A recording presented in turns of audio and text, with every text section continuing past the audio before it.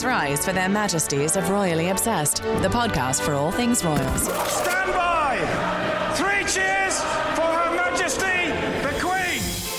All right, you know what time it is? It is time for another episode of Royally Obsessed, and I'm your co-host, Roberta. I'm your other co-host, Rachel. And of course, you already know that you should be following us on Instagram at Royally Obsessed Podcast. You should also be sporting our cute corgi-covered merch.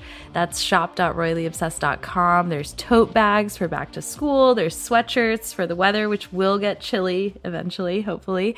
Rachel, what is on tap for today? It's a great lineup, Roberta. The Queen has to take the cake and be front of the list. She's back in action. We saw her for the first time since July, which was exhilarating, wonderful, a new PM. We're going to talk about that. Meghan and Harry are back in the UK, and the Cambridges are officially at Windsor.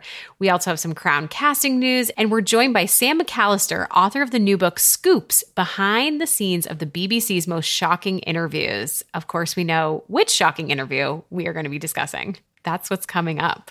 Prince Andrew and Newsnight, big deal there. All right, well, while we catch up.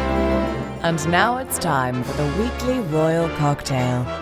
Really quickly, I wanted to sip a scotch in honor of the Braemar Games, which I don't feel like we got to cover at all. But I think it's funny that, you know, Charles and Anne, those photos, they look so happy and so carefree, and like, I know. There's not so much else going on in the world. So and just keeping on. She just is like doing the work with all the drama around her sometimes. Oh, wait, tell me how your birthday weekend was and a long weekend. Well, my birthday was phenomenal, but because of one person, and that is you, Roberta sent me a card. She had it delivered to Maine, and she listed 40 reasons that I am like amazing, which is, this is her words. 40 but for 40. The fact that you could think of 40 reasons, like I oh my said gosh, to Rachel, I like scratched the tip of the iceberg. I was blown away. And I joked to Roberta, I already said this, I'm repeating myself, but I was like, I told my family, I told my husband, no one can top what Roberta just gifted me. Stop. Oh, no, I bet it was there was so special. That was so kind of you. Oh my gosh, Rachel, you like deserve that and so much more. Tell me everything. So you had a low-key beach weekend, Yeah, it was right? fine. We just were at the beach in Maine. It was exactly what I wanted. I feel like it was just that it's where we go in Maine is just my absolute happy place. And it's a great place to just disconnect. How was your Labor Day weekend, Roberta? It was nice. It was really nice. I don't know if anyone can hear it, but I picked up a little head cold from my nephew. Of course, being around kids, I feel like that's the first thing that happens is like germiest creatures. Yeah, exactly. But it was so much fun. And we had like a pool party every day, basically, friends and family. So it was a great Labor Day, and Dave was here, which was really nice in Florida. So I'm just excited I get to see you next week because we will be in person, not necessarily for the recording, but we will have some opportunities based on Pure Wow. So I'm very excited. Our company offsite. Can't wait. All right. While we are sipping our scotch, here is a note from Brigitte. She says, back from a very Diana tour of London. My husband and I were married in 2020, so we put off our honeymoon a few times and ultimately decided to do an August 2022 trip to England and Ireland. I'm so glad we did. We got to visit and tour 4 palaces, had afternoon tea at Claridge's, all those lovely things. But the unexpected highlight of the trip was staying in Earl's Court. We were not far from Diana's flat on Coleherne Court. Staying in the neighborhood that she lived in made me think about her life before Charles. Did she go to the same pubs we went to? Did she hop on and off the tube like us at Earl's Court Station? I would love to think so. Thanks for always keeping me inspired and up to date on royal happenings and events. I've been a listener since day one. God save the pod. That sounds like an amazing trip. I'm so jealous. I want to get away again. I feel like Paris was a month ago now, and it just feels like that I need to be back. And I'm so jealous of your trip that's coming up. I was going to say, you know what's so funny when I think about the UK, going to the location of Diana's old flat is one of the top things on my list. I don't know if you feel the same way, but it really just feels like this sort of sacred space. So I love that Brigitte was able to go. Yeah. All right. Well, this week in royal history. And now, this week in royal history. We thought this would be kind of a fun one because 'tis the season, 'tis the week that the royals are headed back to school.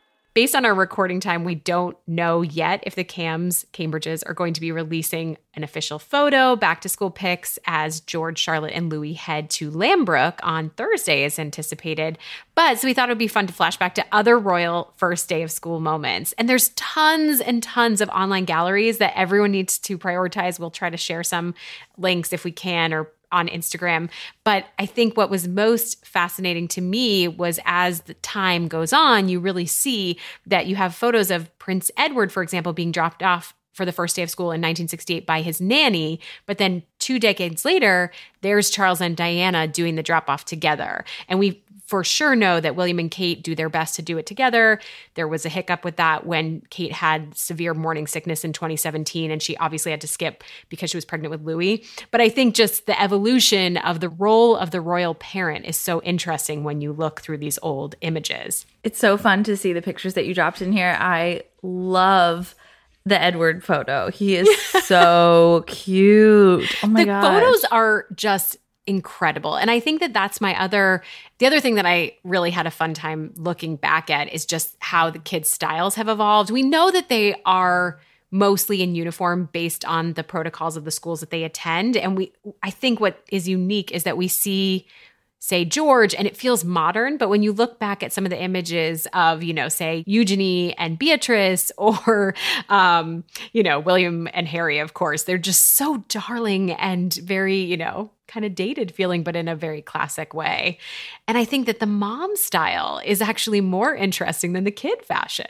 Yeah, the Diana styles. I mean, going to school drop off in a pencil skirt, belt, and button down. Diana looks so chic for the drop off. What do you wear when you drop them off? Well, I was laughing about it. I was like, maybe I need a mood board in my apartment of Diana's style. I was like looking back at just her sweaters, and maybe I could just channel it. All of us could channel it just by wearing, like, say, the sheep sweater or the Rowing Blazers I Am a Luxury sweater, things like that. But I think, she just did pencil skirts, midi skirts so well. And then she had just mom jeans as well. So I don't know. I'm going to put extra effort in. I wanted to mention a few hiccups that popped up in photos over the years. Harry's choice. You got to Google when they were dropped off at Weatherby in 1989. Harry skipped the backpack. He has a giant sack, and there's a lot of there's no explanation. William has a backpack right next to him. Harry's got a big sack. I approve. I love it. I hope it was a big choice that Harry demanded he make.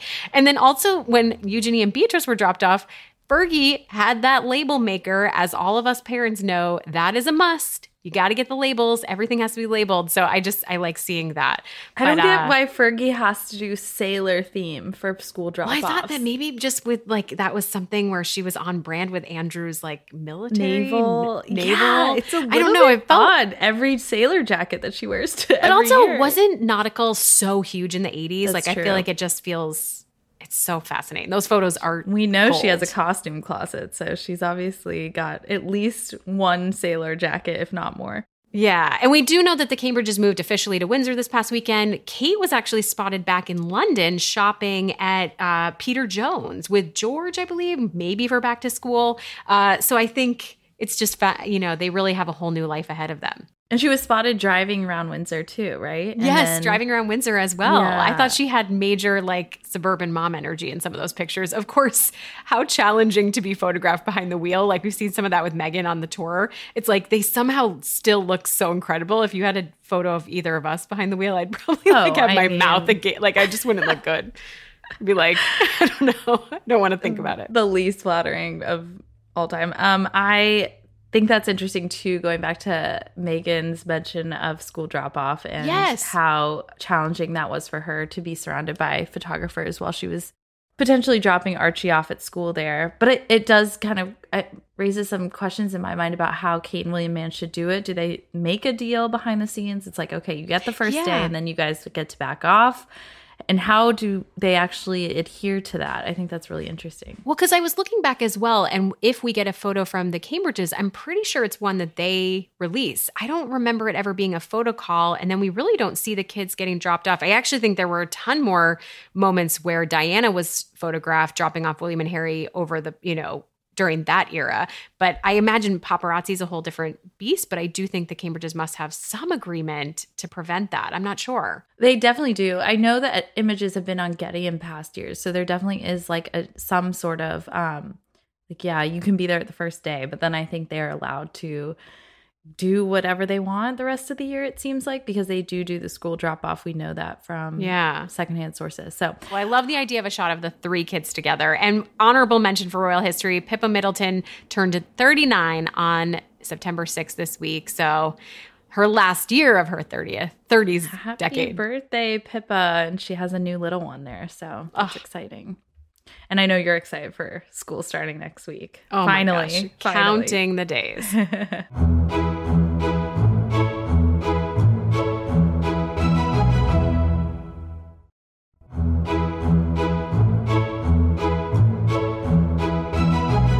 All right. Well, our first news of the week is that there is a lot going on in the UK with the Sussexes. So, and not just the UK, Germany as well. So Meghan and Harry touched down over the weekend in England. They started off their pseudo-royal tour in Manchester.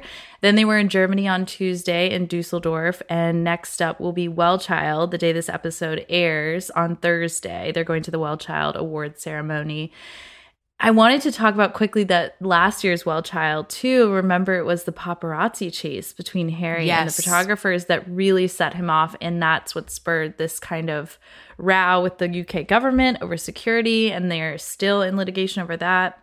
It's also very poignant because Harry's been patron of Well Child for 15 years, since 2007. So it's a very meaningful patronage of his. So we'll look out for that. But we wanted to talk about Meghan's fashion. So I think the overall theme of this trip is that they are royal rule breakers. And here's why. Yes, totally. Right after Labor Day, first of all, because she had the all-white Brandon Maxwell and a 9-bang outfit in Dusseldorf. We also got that red outfit, which is just such a power color, especially on her. I feel like that's very striking for her, all head to toe. And red. I love like the sash undone, which continues that vibe from Archetypes. And the sustainable brand. It's After Tomorrow is the name of it. And it was actually started by a woman who worked at Morgan Stanley. Shout out Dave, for 15 years. And it's farm to fashion is what. So this woman has created a brand that's very sustainably minded, and the wool is straight from Tasmania. You can see who's farmed it. It's really interesting concept. And then,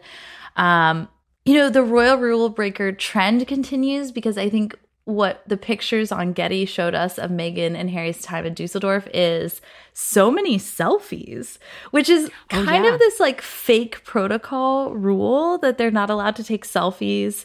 The royals aren't. And Meghan is posing with people left and right. And I think that that's kind of maybe just a call out to those people that are like, breaking royal protocol. It's funny to see her do that. And also, even the bare shoulders too, with the other look. I feel like that was, more bold. I think she looks fantastic. And I love that it sort of almost dovetails with her second wedding look as well. Yeah. We're also getting some flashbacks to her time. So she's been a One Young World counselor since 2014, and she called out those early days. And here is a clip from her speech. And there I was the girl from Suits. And I was surrounded by world leaders, humanitarians, prime ministers, and activists that I had such a deep and long-standing respect and admiration for. And I was invited to pull up a seat at the table. I was so overwhelmed by this experience. I think I even saved my little paper place card that said my name on it. Just proof that I was there, and proof that I belonged. So for me, the Sussex era post-royal is either about before their time as royals or after, but they've really largely kind of ignored the 2 years or 1.5 years of being royal in favor of, Meghan had a very full life before she met Harry and is now, you know, kind of doing this charitable work after that continues what she had started there. And so I think that they're trying to kind of not touch too much on the royal aspect of it when they're in public. Obviously, she did in the Cut interview, and she has in Archetypes, which we'll get to in a little bit. But it's interesting. I wanted to talk about, you know, there is no mention of them seeing the Queen, Charles, William, Kate. And I liked this from Tom Sykes of the Daily Beast. He said, what a sad indictment of all parties that would be if they couldn't see each other. I mean, they're 150 meters from each other at Frogmore, at least for the time being that they're staying in England. So what do you think about them not having any contact, being so close? Well, I really liked Omid's piece for Yahoo about it. I think it is really sad to imagine being that close, because we were like, oh, COVID, the pandemic really created that separation. I think now that they're so close, it feels surreal that they wouldn't see each other. And I bet individually it feels really off as siblings, right? But I do think that it sounds a little bit like, again, according to Omid, that the Sussexes made their itinerary. It was very packed. They don't want to be away from their children very long, and perhaps didn't even reach out to the Cambridges, how I read it. Is that how you took it? Exactly. Like, it's neither party is shunning the other per se, but it also sounds like neither brother can forgive the other. And so they're kind of at a stalemate where they're not talking because they feel that the other one needs to be the bigger person. And that's why I really struggle with something that Meghan said in the Cut interview. She said, this is her quote, "I think forgiveness is really important. It takes a lot more energy to not forgive, but it takes a lot of effort to forgive. I've really made an active effort, especially knowing I can say anything." That to me seems like they one of them needs to be the bigger person. And she maybe needs to prod Harry in that direction, or Kate needs, but someone needs to come to the table, because from what Omid said, it sounds like neither one is willing to just reach out.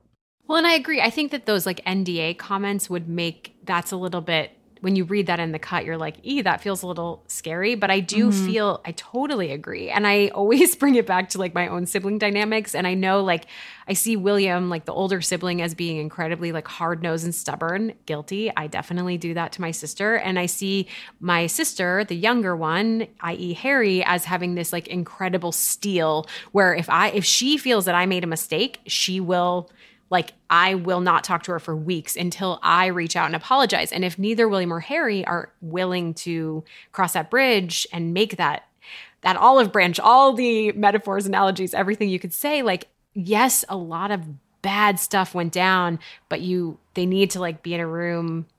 They need to start the conversations, I guess. Yeah, I'm the same. My older brother and I are 5 years apart, and we totally get in these like little spats all the time. But it's so uncomfortable to be at odds with each other that we, no matter what, at the end of the day, say we're sorry or reconcile or something. And it just, I can't imagine to be so physically close. I mean, this is the longest time the brothers have spent in the same area since 2019.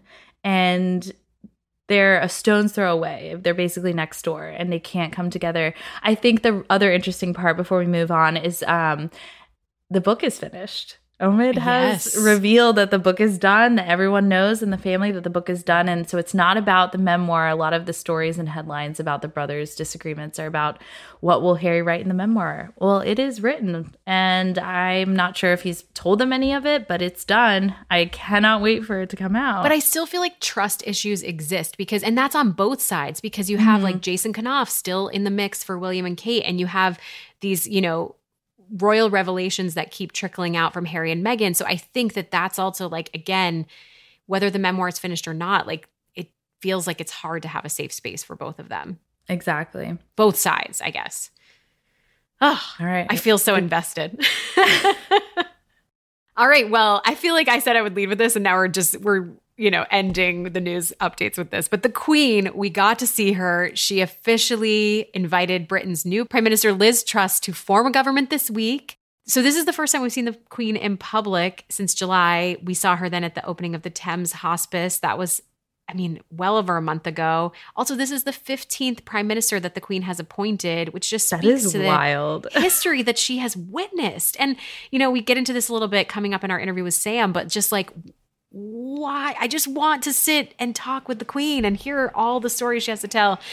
The big news, of course, was that this took place at Balmoral in Scotland. This is the first time that it's ever not been done at Buckingham Palace. And there was some updates that she's had a recent, within the last few weeks, change in her mobility that's left her resting more. And they wanted to just have schedule certainty. And that's why they committed to Balmoral. The room where it happened, there were no personal photos. You didn't have like anyone that could dissect the photos of Philip perhaps, but no Harry and Meghan, all of that. That was removed. There was a roaring fire. I checked the weather because I was like, I'm picturing how it's still kind of warm here. Yeah. And I keep reading about heat waves, but it was about 56. So she was dressed appropriately, the tartan skirt, her pearls. I love that pop of lip color. I actually meant to do that for you today and I forgot. I'm sorry, Roberta. You look gorgeous, but how did you no think she looked? What was your, were you like...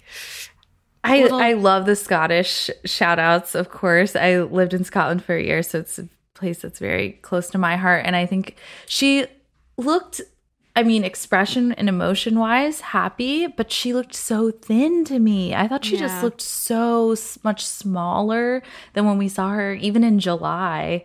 And her hands are really bruised. That happens though with old age. And a lot of people were speculating, like, did she have an IV or something? That just happens. I think we've actually seen that in a lot of photos of her from the whole, even like a year ago.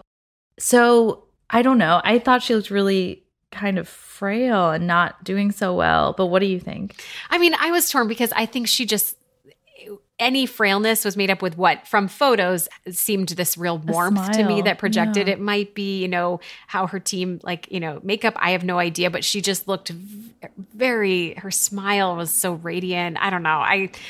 I'm just like impressed by her consistently. I know you are too. I felt happy that she could have someone come to her and not, and also to do be it spending on your terms. Yeah. Yeah. The place, Balmoral, of course, is one of the places that she's the most happy, is what, her granddaughters revealed. So I think that that's something that makes me happy that she's able to be 96 and enjoy Scotland and Balmoral and the Highlands and everything. So yeah, and we know she's headed back to Windsor Castle this month and supposedly will continue to have weekly virtual audiences with Liz. So she's keeping up with the duty. And then be very close to William and Kate for the first time, living at least. What will that be like? That's great too. Yeah.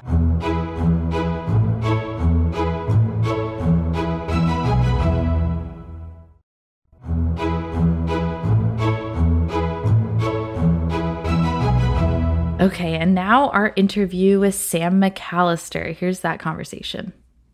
Roros, this week we're welcoming Sam McAllister, author of the brand new book, Scoops, Behind the Scenes of the BBC's Most Shocking Interviews, out next week.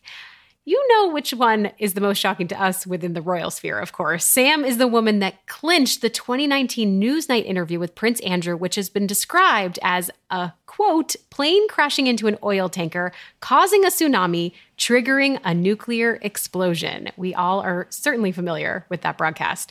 On that note, welcome, Sam. I think that's a generous description, don't you? I think it went even worse than that. Yeah. It really was just awful to watch. I rewatched it ahead of you coming on. And it's like, it really is like a bomb that keeps exploding.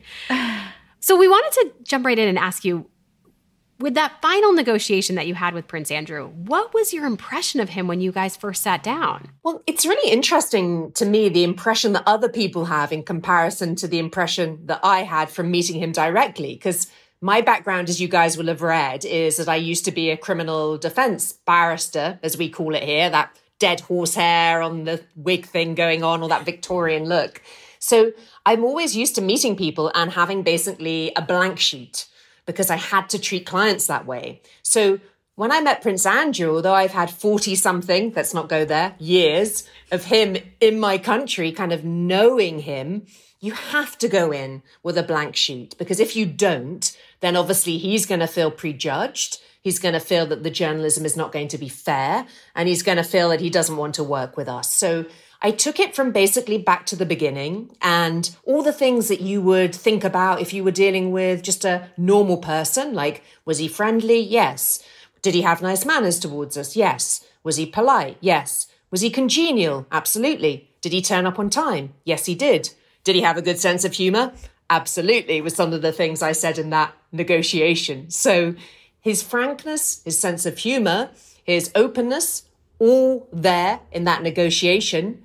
The wider issue of what's he like as a human in terms of litigation and the terrible accusations that were being made against him, obviously a completely different matter. Mm-hmm. But he seemed very ready to talk. Like that was when you were in the final stages of that. And then the biggest surprise was that Beatrice actually joined. And were you, that was a total curveball. That was like a next level curveball because I'm like a meticulous researcher.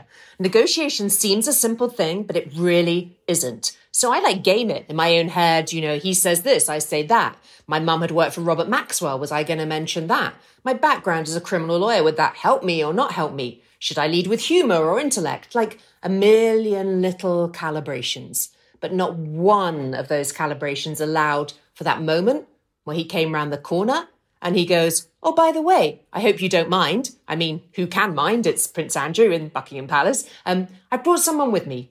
And I thought, lawyer, it's all over.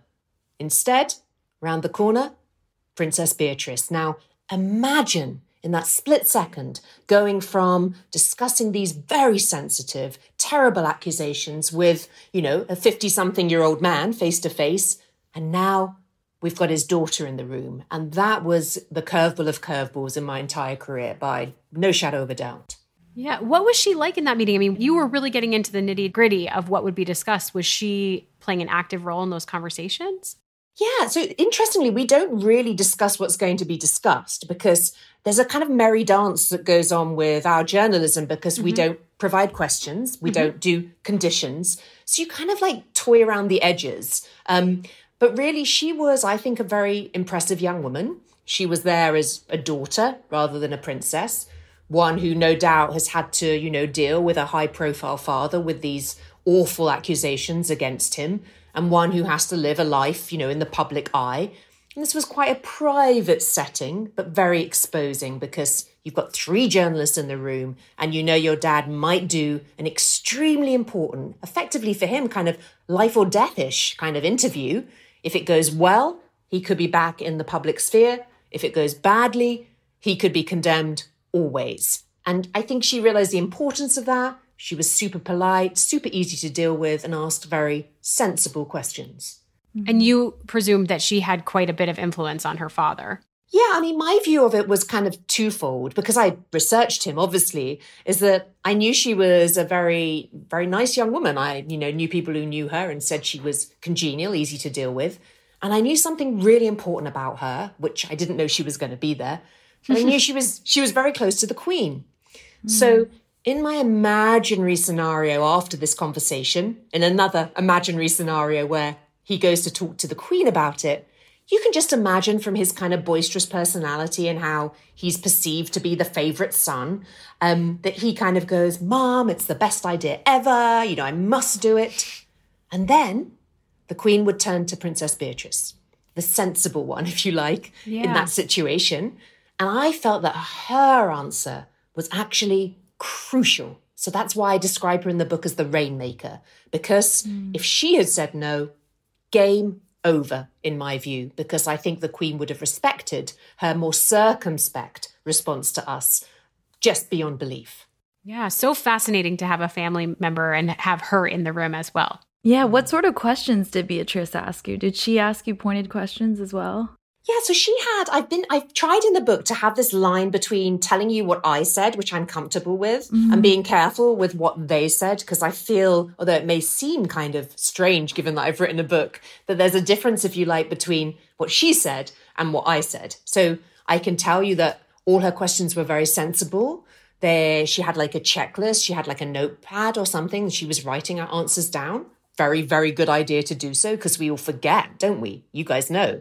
The answers, 10 seconds later, they're gone from your brain. And she asked sensible, practical questions and the kinds of questions you'd expect an intelligent young woman to ask when her father might be doing something this serious. So they were very methodical, good, sensible questions. And I got a very good impression of her, both kind of intellectually, but also in terms of the love that she clearly had for her father, whatever he was accused of, which obviously is the burden of a child in that situation. Right, right. Oh, you mentioned, Sam, that obviously, it's pretty obvious to us as readers that the Queen most likely knew about the interview. I mean, he says he's going to go tell Mom after your negotiation, and also that one of her people was there right at the beginning as you're setting up. The Queen, I think it was her equerry. So what does this tell us about the palace comms team? I mean, is she fully aware that he's doing this and saying this, or do you think she's pretty much, what is your impression? I mean, as you exactly say, we'll never know for sure, but there are two strong indicators that lead us to the inference that she at least knew it was happening, although I might imagine, given that he's like the favorite son, that he probably explained it slightly differently from how the outcome was, right? We all do that. Mom, don't worry, it's going to be fine. Don't worry, it's going to be fine. You can imagine that conversation. So the two pieces of information, absolutely right, Roberta. The first, we get to the end of that negotiation and his final words are, my brain doesn't factor in that this is the Queen. We're going to go and speak to Mum. Come on, Beatrice. And then your brain kind of like hits in and you're blown away, even as somebody who's been in some very serious situations, that's quite a big deal. And then the second part, as you rightly say, is that there was the Queen's head of communications was there on the day. I thought he was there briefly. I believe other sources who have been quoted since say that he was there a bit longer, but I certainly only saw him for a brief period of time myself with my own eyes, but he was in the room, whether it was for 5 minutes or an hour. So clearly he knew about it. So I suppose we draw our own inferences as to how much she knew, but certainly we believe that she did know. Was it clear that Prince Andrew, had media training before the interview? I think that the idea of media training and a member of the royal family is a really interesting one, right? Because I don't know if you guys have ever worked for kind of, high profile, kind of like CEOs and that kind of thing. He had what I would call, and I don't mean to be rude, but factually, the royal delusion. So take a CEO or a CFO or a billionaire or a celebrity and times that by 1,000 with all that privilege, that history, a lifetime of being told you're incredible, no work setbacks, no appraisals, you've never had to worry about your energy bill. All those basics that kind of make the rest of us maybe a little bit humble never existed. So I believe he was put through his paces by his extremely able, frankly, chief of staff, Amanda Thirsk. But I suspect the second that camera rolled, ladies, everything he'd been told, gone in a puff, because he's Prince Andrew and he's going to say what he wants to say. So I imagine that what they expected he would say as his chief of staff and what he actually said, probably there was a big disparity. And I've seen that a lot of times with very powerful people. You see their agent or their chief of staff with their head kind of going, oh my God, what are they saying? She didn't express that in her physical self, but I imagine he was just a law unto himself, literally, in this case. Wow. One of the things I think is so interesting, too, is you point this out in your book. There just seems to be no contrition in any of his answers whatsoever.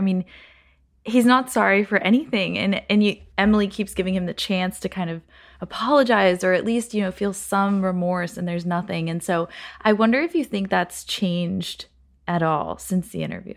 I'm not sure he really understands, right?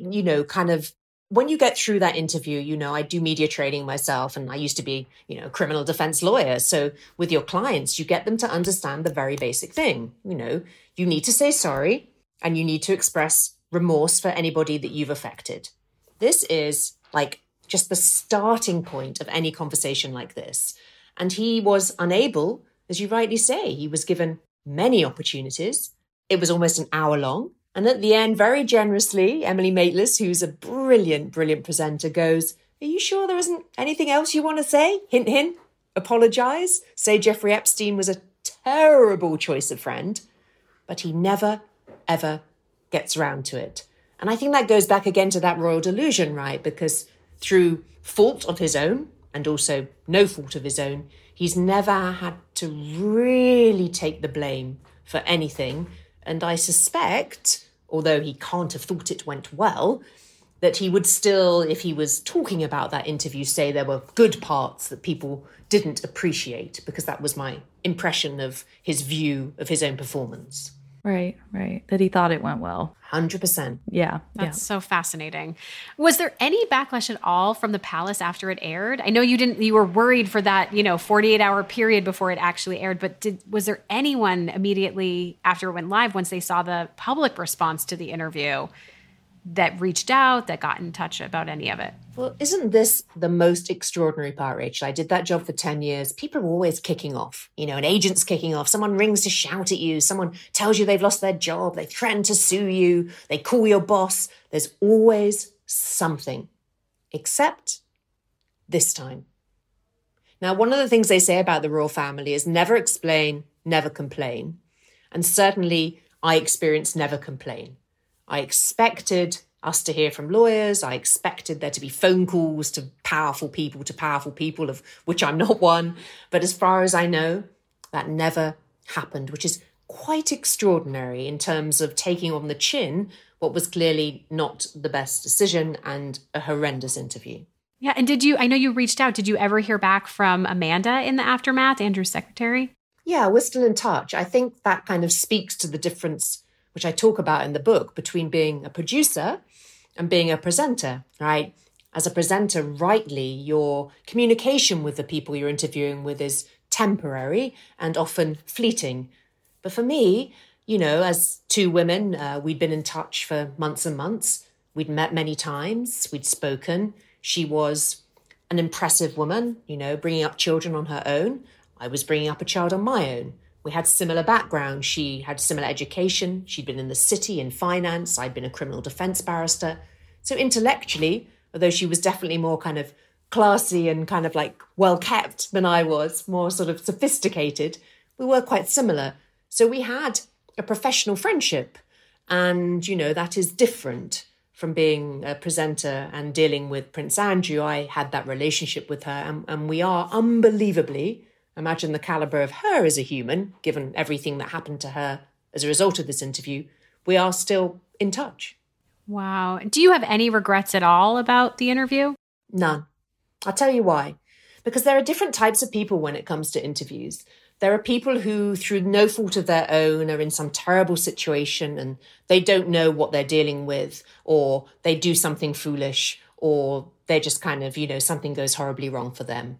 This is somebody who had every possibility, every opportunity, every privilege of education, and we gave him an extremely fair interview. When you look at the questions, I know you've just watched it again recently, these are not cruel or difficult questions. They're not contentious. They're not aggressive. He had every opportunity. And in the negotiation, I said to him, the questions, whatever they are, will be fair. And all you can do is give good answers. And he did not give good answers. So I feel no guilt for the misfortune that he was unable to give good answers. Yeah, that birthday question when he was like, but it was a shooting weekend. Like, oh, absolutely right out of the gate, awful. The royal delusion. Yeah. Well, Sam, we want to say congrats on the movie news. That's so exciting. Can you tell us anything about the movie? I can tell you a little bit. So basically, can you imagine? I've never written a book. I don't say this to be rude about myself, but I haven't, I'm a complete nobody effectively, and now I've basically been optioned for a movie. So I can tell you that the screenwriter is incredible. He's Peter Moffat. He just finished with Bryan Cranston on Your Honor, and now he's stuck with me. He's won loads of Emmys. It's an incredible experience putting your tale, which obviously has dramatic license, to another human being. It's not an experience I've had before. So I feel like crazy lucky, because it's every author's wildest dream, right, to be optioned for a movie, let alone a first-time author. So fingers crossed it ends up coming to the screen, but the process is fascinating. And, I just pinching myself really with the luck that I'm having so far. Fingers crossed. Well, what about those Hugh Grant casting rumors? We can't let that slide by without asking. I would love to tell you that, spill the tea, as we say. The truth is, at the stage at which he was mentioned, casting hadn't begun. So I'm really sorry. I'm really sorry to bring it to you. But at the stage at which that was a rumor, it was not a thing. So just kind of spins out. How does that even, I guess, all of our excitement, how does that happen? It just really spins out. And of course, he then understandably refuted it on his Twitter feed. And he has a lot of followers. So then it kept spinning. And then, of course, it just keeps spinning in every conversation and every article since. So, obviously probably quite a pain for him, but hugely sort of, interesting for me to see how one little rumor can now become the thing that everybody thinks might happen. And we don't know who's going to play Prince Andrew yet, but I promise you I'll let you know when I know. Okay, please do. I think we could so see Hugh Grant in that role. Once someone said that, it was like, oh, yeah, that works. Perfect. So definitely builds the buzz. Yeah. Yes, about the film. exactly. And there is another dramatization about the Newsnight interview coming out, correct? Is there another one in the works? Yeah, that's right. So my presenter, who we now both left the BBC, Emily's brilliant. I mean, you saw her when you watched it. She's fantastic. So separately, I believe she's working on a television drama. I don't know the exact details, but we now have rather hilariously in our UK press things like Battle of the Blondes, The good old Daily Mail. Yeah, they love that. Oh, I love them. They serialize me. Battle of the Blondes, former allies locked in a head-to-head battle. So, it sounds very dramatic, but in truth, this is a very important story. There's a huge hunger for learning about it. And so I hope, people don't have to go to either or watch either. But I hope that people who do engage with them will find them interesting and enjoyable, whether it's mine or whether it's Emily's. Yeah, absolutely. We know that you've moved on from the BBC, so this sort of fun or potentially fun question, but what's the current royal scoop you wish you could land? With all of your booking, producing experience, we'd love to hear what you're kind of have your eye on. Well, obviously the Queen. Who wouldn't want to speak to the Queen? Yeah. I would love it. I imagine that the Queen is so used to being super sophisticated in the way that she deals with people that she keeps it 100% classy.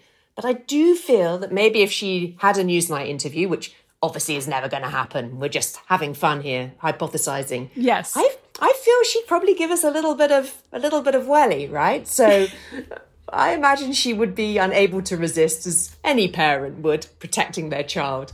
A little bit of welly. So I think the Queen is such an extraordinary human, obviously, now in her 96th year. So an interview with her where she was honest would be the interview of the century. Honest about Andrew or about Meghan and Harry or about anything, all of it? You name it, Roberta. Like, all the prime ministers. We've got a new one today here in the UK. All the prime ministers she's met, all the people that she's had to shake hands with. Her husband who passed, Meghan and Harry, the situation with Andrew. I mean, you could just talk to her for a year, right? About the things she's seen in her lifetime, from world wars to, ends of careers. It must be extraordinary to be inside her circle of trust, because what an incredible life she's had and the things she must know. Gosh, what a gift that scoop would be. My goodness. Yes. Sam, thank you so much for chatting with us. And we will definitely remind our audience, please keep tabs. This book comes out next week. And where can we keep up with your work going forward? Well, we can just stay in touch. And when we find out who's this is going to be with and who's going to be playing me, I'll be right back on. Maybe I can bring them with me. Amazing. We would love that. Thank you so much for being here. My pleasure. Take care.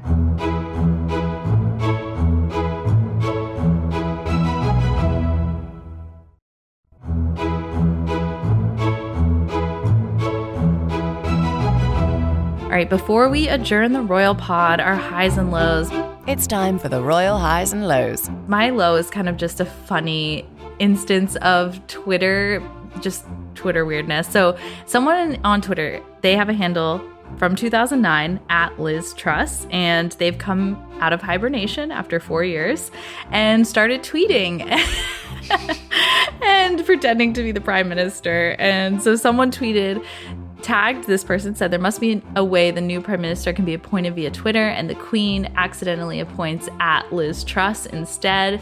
And this person wrote back, yes, me and Queen Liz would defo be besties. Defo, that's It great. must be weird to have someone impersonating you on Twitter. I just feel And like how do that. you stop it, right? It's Yeah. like, shut this down immediately.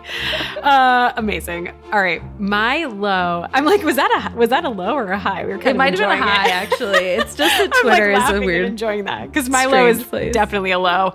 The Prince Charles backlash over guest editing the voice really kind of hit a fever pitch. I have to admit that when I first saw the headline weeks ago that it was even happening, my reaction was that it would be performative. It doesn't feel genuine. I know that he was invited to do it, but I was like, of course there'll be backlash.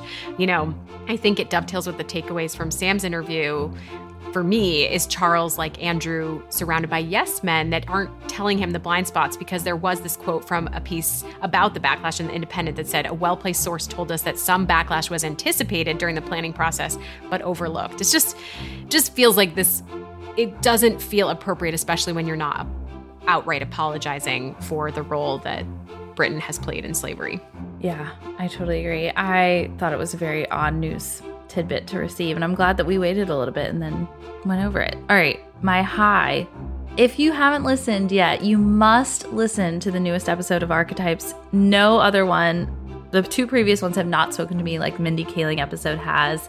It's called The Stigma of the Singleton, and it's so good. I love Mindy Kaling, first of all, and I love hearing from her, and I think it's something I kind of felt like spoke to me just because all Labor Day weekend, my relatives are like, you know, where's the ring? When are you getting engaged? I'm 29. I hate and that. It's like the pressure is on. Dave and I have dated for 4 or 5 years. It's There is like, you no gotta- pressure, Roberta. Please, no. Oh my gosh, it's everyone. I know, And even when I left the room to go do something in the kitchen with my mom, like help her with something, Dave would be hounded. No, Where's Dave. yes, like when are you popping Poor the question? Dave. And I think that that's just something where it's like everything they say in the episode, it just, please listen. It's such a good chat. Megan talking about planning her wedding in high school. It was a requirement as a project. That was a really good soundbite. Also, you know, the fact that Harry chose her too. It's not just she chose Harry. So I think that was really interesting. It's a great episode. I love it. Well, I'm here to be the person. If you haven't listened yet, I am always trending a little bit behind, and I finally had a chance to dive into the Mariah episode. And I was just going to say, my favorite part about that was just, I really like how Megan almost did the Dax Shepard thing, where she came on after the interview and, you know, assessed her reaction when Mariah called her a diva. That was just my favorite part of all the episodes I've listened to so far. And I think being able to kind of reevaluate how you felt in a moment and have that sort of narration later on was huge. And I thought, chef's kiss. I loved that. Yeah, it was a great ending. My high, just always The Crown. Any tidbit, anything we get, obviously season 5 is ahead of us, but this just, it's really happening. The Modern Royals are going to be a part of season 6. There was casting news that Meg Bellamy, who is basically an unknown, will play Kate. Fun facts about her, just that, you know, I can't get over this, that she was a former head girl at the state school, St. Crispin's. She previously worked as a dressed up character at a theme park. I just think that that's great. And then you have 2 Prince Williams. Rufus Camp will play the teenage Prince William, and then Ed McVeigh comes in to play the older version of William. And this will basically focus on his teenage years through meeting Kate, his wife, his future wife, depending on how they depict it in The Crown. I'm just so excited. I'm also really getting nervous about season 5 because I'm recognizing what exactly it will cover, which is the death of Princess Diana and kind of everything that leads up to that. So anyways, I'm in general just can't believe that's about 8 weeks away. That will feel really tough to watch on the screen play out. That's like a dramatization. All right, just a reminder before we close, leave us a royal rating. Here is a new one. It says, one of the best first account interviews with Patrick Jephson. Seemed very genuine and honest in his comments. I also feel he related some hidden comments for Meghan to learn from Diana's behavior. I felt he highlighted similarities in their challenges with the firm, but that's where the similarities ended. Meghan is no Diana, and he implied that with his comments. I felt sorry for his departure with Diana and unresolved truths at the time. It's a nice break from all the Sussex drama. Great job, ladies. Well, I'm sure we'll have more Cambridge news next week, and I'm glad that they enjoyed the Patrick We Jephson absolutely loved interview. that Was conversation. a really good interview. Remember to subscribe so you never miss an episode. Follow us on Instagram and send us an email, info@gallerypodcasts.com. Until next week, God save the pod. Her Majesties of Royally Obsessed have retired for this episode. God save the pod. And if you fancy the podcast, give Royally Obsessed the royal rating of 5 stars on Apple Podcasts. Follow us on Instagram at Royally Obsessed Podcast and join our Facebook group, Royally Obsessed. Royally Obsessed is a Gallery Podcast production.